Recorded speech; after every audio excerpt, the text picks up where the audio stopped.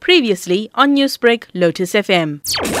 Well, this morning, former President Jacob Zuma is again trying to have this sentence overturned. We know that last Friday he was in court as well. He approached the High Court in Pietermaritzburg, asking it to set aside his jail term, and that court dismissed it with costs.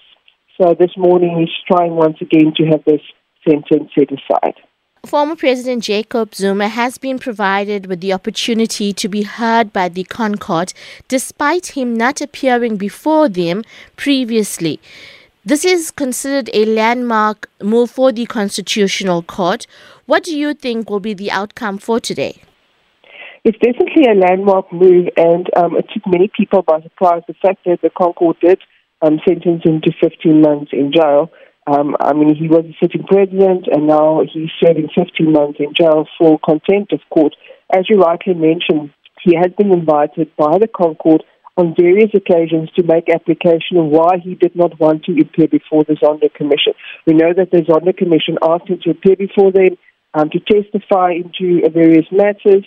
He failed to appear, and via his legal team also said that he will not appear in front of that commission. Then the Constitutional Court ordered him to appear before the Zondo Commission. They gave him the opportunity to give reasons why he didn't want to appear. Again, he just failed to provide those reasons via the courts and the correct platforms. But now he's taken this opportunity, and this is what legal experts say. It's almost too late to do that because you've had the opportunity to give your reasons for not appearing.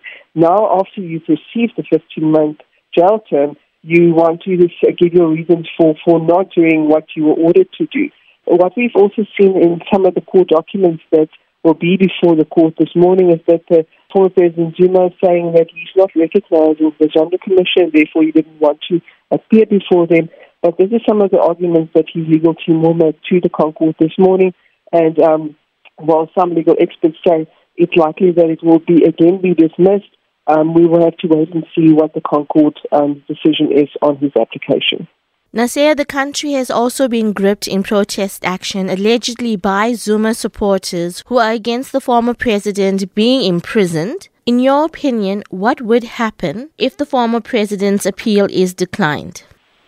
We've had a number of calls from especially the president and other civil society members asking for calm.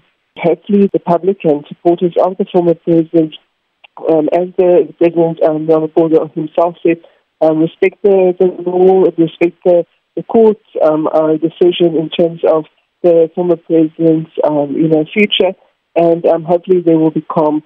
Newsbreak, Lotus FM, powered by SABC News.